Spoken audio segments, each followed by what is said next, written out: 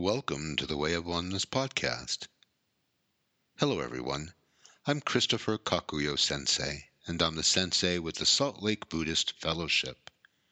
We are an independent, trans-sectarian, all-inclusive Western Sangha in the Mahayana tradition. The Way of Oneness podcast is a collection of our Dharma talks delivered at the Salt Lake Buddhist Sangha. Enjoy the Dharma talk. For today's Dharma talk, I want to first ask a question, and then I want to share a story. Now, I'm going to ask you a question, and I want you to think about it for a moment before you answer it. I want you to reflect upon it a little. So the question is, what are you still carrying with you? What are you holding on to? Now, before you settle on an answer, I want to share a story with you. Now, a few of you may have heard it before, but every time I listen to it, it resonates with me more and more. So here's the story.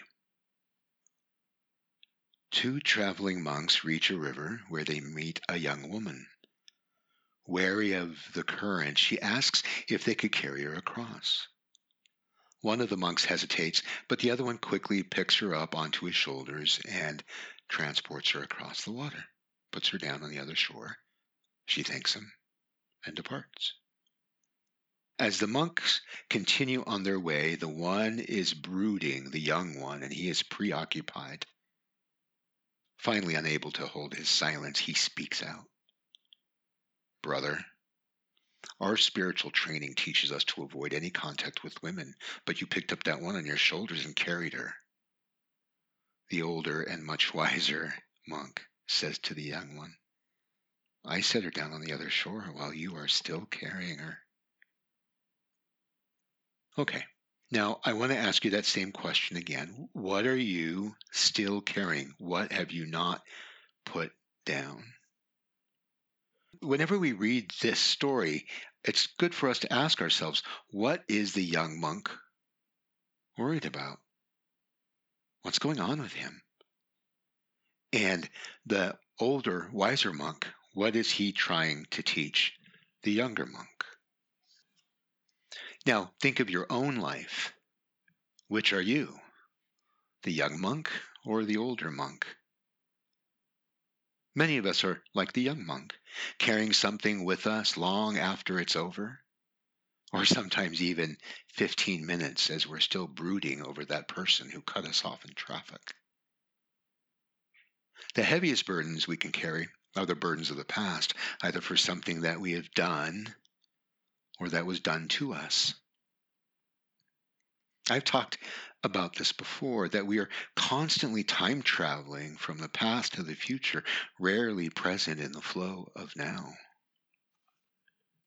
We fix ourselves firmly in the past, or because of our dissatisfaction with the flow of the present, or our unwillingness to change in the flow of now, we firmly place ourselves in the future, where everything is controllable and the outcomes can be expected.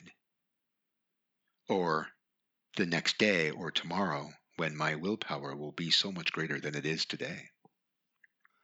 As Gyome Kabose Sensei teaches, quote, many people get attached to the past or the future and neglect the important present. We must live the best now with full responsibility. End quote. I think we understand this, though many of us do nothing about our understanding. We don't do anything with that knowledge. I think that's why Gyome Kabose Sensei ends his teaching with this idea of living with full responsibility. In the flow of now, the past and the future already exist. The myriad of causes and conditions of our life wave that have brought us to this moment with one another. All of it brought us here today together. What a blessing our pasts have been. What a blessing our karma has been, because it brought us here to the Dharma.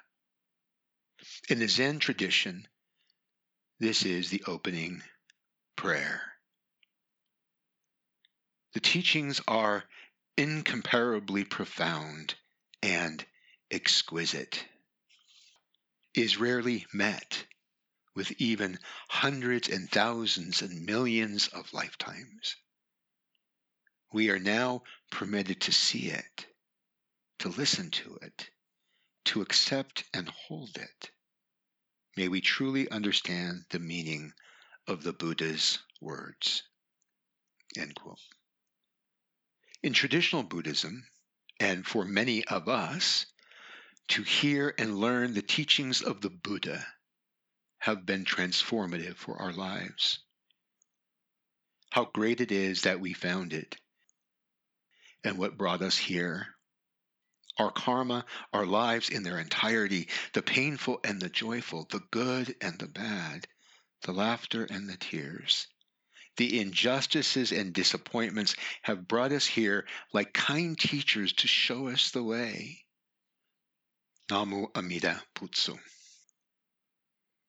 Sometimes it's hard to see this, and we demonstrate our ignorance of this reality when we try to go back and fix the past or put off what needs to be done today. Because we can always do that tomorrow. The problem with that is you think you have time, but you don't. How many of us get stuck in the past? Some of us get stuck because of trauma. Others of us get stuck because of habitual ways of thinking and being. We have a tendency to replay disappointments, offenses, resentments, and injustices, real or imagined, over and over again. We may get stuck in our griefs, a lost childhood, a lost relationship or marriage, the death of a loved one. One writer shares this, quote, "Some people experience an extreme type of mourning in which they have convinced themselves that moving forward is a betrayal of the person they lost and of themselves as a responsible person. That is, they think that moving forward equals giving up on the person they lost and giving up on being able to have done it better. So they stick to the past and feel they are true to something." End quote. What is it about being human that we have this tendency to memorialize our suffering, our stories?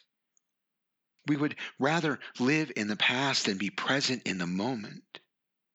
We live a life as a testament to something or someone long gone, while life moves past us. We hold on so tight, and maybe because it's as the same writer has written, quote, "Fear of being happy is part of the process. The idea that if they felt true joy, that would prove that they have moved on, and that would prove that the loss is completed." End quote. We get stuck in our unhappiness, our suffering. It becomes part of our identity. And sometimes it becomes a part of who we are, so much so that we avoid the loss of something we have already lost. I think this is what the Buddha meant about human beings being delusional. How many of you would say that at times you are stuck in the past? I used to live in the past, and at times still do. But once upon a time, I spent night and day in one form or another in a carnival I created of my own history. There were scary-ass roller coasters, Thor's hammers, endless halls of mirrors, and clowns. Oh, good God, so many clowns. With names like King of Disappointment, the great jester of what should have been, and the scariest clown of all, the clown of much injustices. His laugh, oh, bone-chilling and heart-chilling. Everything I did, everything I was shadowed by this time traveling. During the day, I went to work, school, hung out with friends. But once I was alone, I hurried back to my carnival, trying to figure my way out. But ironic, isn't it, that I would run back into my carnival to find a way out. My first wife and I, we had a good life for a time, but we were very different in our approaches to life. And back then, I spent a lot of time going back in the past, trying to figure out my wounds. My wife now, Linnea, and I, we are similar in that we, for a long time, went back into the past to figure it out. We call it dig and burn, baby. When my ex-wife tried to do that, it only made her life more painful. Her path was different. Back then, I thought the right way was my way. It wasn't. It's just one of many. And that dig and burn, in that, I thought that I could figure out why I was so screwed up, why my parents hurt me or were so selfish. If I could just figure out what I did wrong, and maybe I could correct it, I could be happy, and the wound would never happen again. Just with enough understanding of the past, I could secure a painless future. But what I learned, there is so little that you can really figure out. How can we know the motivations, thoughts, fears, and karma of another? And memory? Memory is nothing but another form of story. Memories, though they may have truth, they are not facts. And the past is simply not fixable. I can't change what I did, who I hurt, or who hurt me. And there isn't really anything to figure out. The answer to why me is ultimately an unknowable question. Maybe it is the first koan we are ever given. In my own experience, I have spent so much time in the past that I miss so much of what was right in front of me. And the flow of now carried me along regardless. I discovered that when we get stuck in the past, we become nothing more than a spectator looking backwards. Our lives are so much more than that. At heart of every living thing, there is an innate suchness, an inherent beingness that can only be found in the flow of now. Ultimately, everything else is either wake or illusion. Now, I want to be clear and say that I am not saying that we can't learn from the past. We can. The past can be an essential teacher, and it has been for me. But when that becomes our identity and our only teacher, then it is fraught with difficulties. It is too easy to get lost, to get stuck, and all the stories of who we were, who we are supposed to be, who others wanted us to be. And most of those stories aren't even our own. We need to become fully aware of the limitations of the past. I really appreciate this from Ajahn Brahm, a Theravada Buddhist teacher and monk. When I first read this, I was resistant because it challenged my worldview. And here it is. Quote, some people think that if they contemplate the past, they will somehow learn from it and solve their problems. But when we gaze at the past, we invariably look through a distorted lens. Whatever we think it was like, in truth, it was not quite like that at all. This is why people argue about what happened even a few minutes ago. When we see just how unreliable memory is, we won't overvalue the past.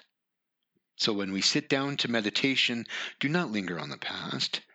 Do not keep carrying around coffins full of dead moments. If you do, you weigh yourself down with heavy burdens that do not really belong to you. When you let go of the past, you will be free in the present moment. I think the important point he is making here is that we do not overvalue the past and spend too much time there, stuck. I also love that image of carrying around small coffins on our shoulders. And that's a whole new meaning when somebody asks, do you have any baggage from childhood? Yeah, I do. I got coffins. From the Pali Canon, in the Bhaddekarada Sutta, the Buddha teaches, what is past is left behind, the future is yet unreached. Whatever quality is present, you clearly see right there. Right there. End quote. Or in other words, the past is already gone, the future is not yet here. There's only one moment for you to live. That's in the present moment. I want you to observe your mind and observe how many times your mind travels from the past to the future. You can just quickly label it past, future. It will astound you how much time you spend in general going back and forth. But I also want you to observe when you get stuck in one or the other. One way you can tell when you are spending a lot of time in the past is you may start feeling down, depressed, lose energy. And if you start to feel anxious, you may be spending too much time in the unknowable future. I appreciate this quote I found, and the author is unknown. Quote, if you live in fear of the future because of what happened in your past, you'll end up losing what you have in the present. End quote. Wise words. There is another form of time travel where we get stuck in the nostalgia of the past when life was good, or now living through a pandemic when life was normal. And in this nostalgia, we have no vigor for the present. We just want to remember when things were good. This happens most often when the changes that are happening are overwhelming and our resistance to the present has us seeking out the past before the great Oz was unmasked. But the present is all there is, right here, right now, this, in all of its convoluted manifestations. The past is gone like water of the river gone to the sea. Living in the past, we're not living, but setting up camp in a dark cemetery, talking to ghosts. Living in the past is a heavy burden that can keep us stuck. Our aspirations, our deepest yearnings to be carried by the flow of life, but we're afraid to let go. It is exhausting because when we get stuck, we are resisting the flow of life. We are standing in the middle of a stream, walking against the current of time. No matter how hard you try, the flow of now, the flow of life is pushing you along with it. Let go. Let the flow carry you. The Buddha taught that all his teachings were about freedom, liberation. Do you want to be free? How many times did I choose not to be free? Too many to count. Again from Ajahn Brahm, quote, "It's amazing how free you can be if you don't limit yourself to your past." End quote. Our lives can only be fully lived in the flow of now because that is reality as it is. The dynamic, ever-changing, unrepeatable flow of our lives is the everyday miracle if we can only let it be. I love this from Thich Nhat Hanh, quote, "To live in the present moment is a miracle. The miracle is not to walk on water. The miracle is to walk on the green earth in the present moment, to appreciate the peace and beauty that are available now." End quote. Life can only be in the present moment. Enlightenment can only be in the present moment. And in that same present, our past and future can be reconciled. As Gyome Kabose Sensei has taught, quote, "The enlightenment of the present is the enlightenment of the past and the future. And to one who is grateful now, his past is also grateful." End quote. What does that mean? As I was sharing earlier, it means that all I have been through, the abandonment, the poor choices, the disappointments, the injustices, the suffering have all brought me here to where I am right now, have brought me to the Dharma and to the compassion of the Buddhas, and to be here right now speaking with you. Gyome Kabose Sensei calls the current now, the present moment, the flow of now, the eternal present. Quote, "Only when one discovers for himself what he is and what he really wishes for, does he find life to be very significant and appreciated. Then his entire past becomes significant and grateful, and his entire future becomes important, bright, and meaningful. Today exists only today, and it cannot be in the past or the future. In other words, this today does not come again in the eternal future. Today is the most unique, noble, and only today in the eternal present and eternal future." End quote. Let us let go of the past and return fully present in the flow of now. Let us unbind our hearts so we can fly. I want to close with this poem from Mary Oliver, titled "To Live in This World." To live in this world, you must be able to do three things: to love what is mortal, to hold it against your bones, knowing your own life depends on it, and when the time comes to let go, to let it go. Namo Amida Butsu.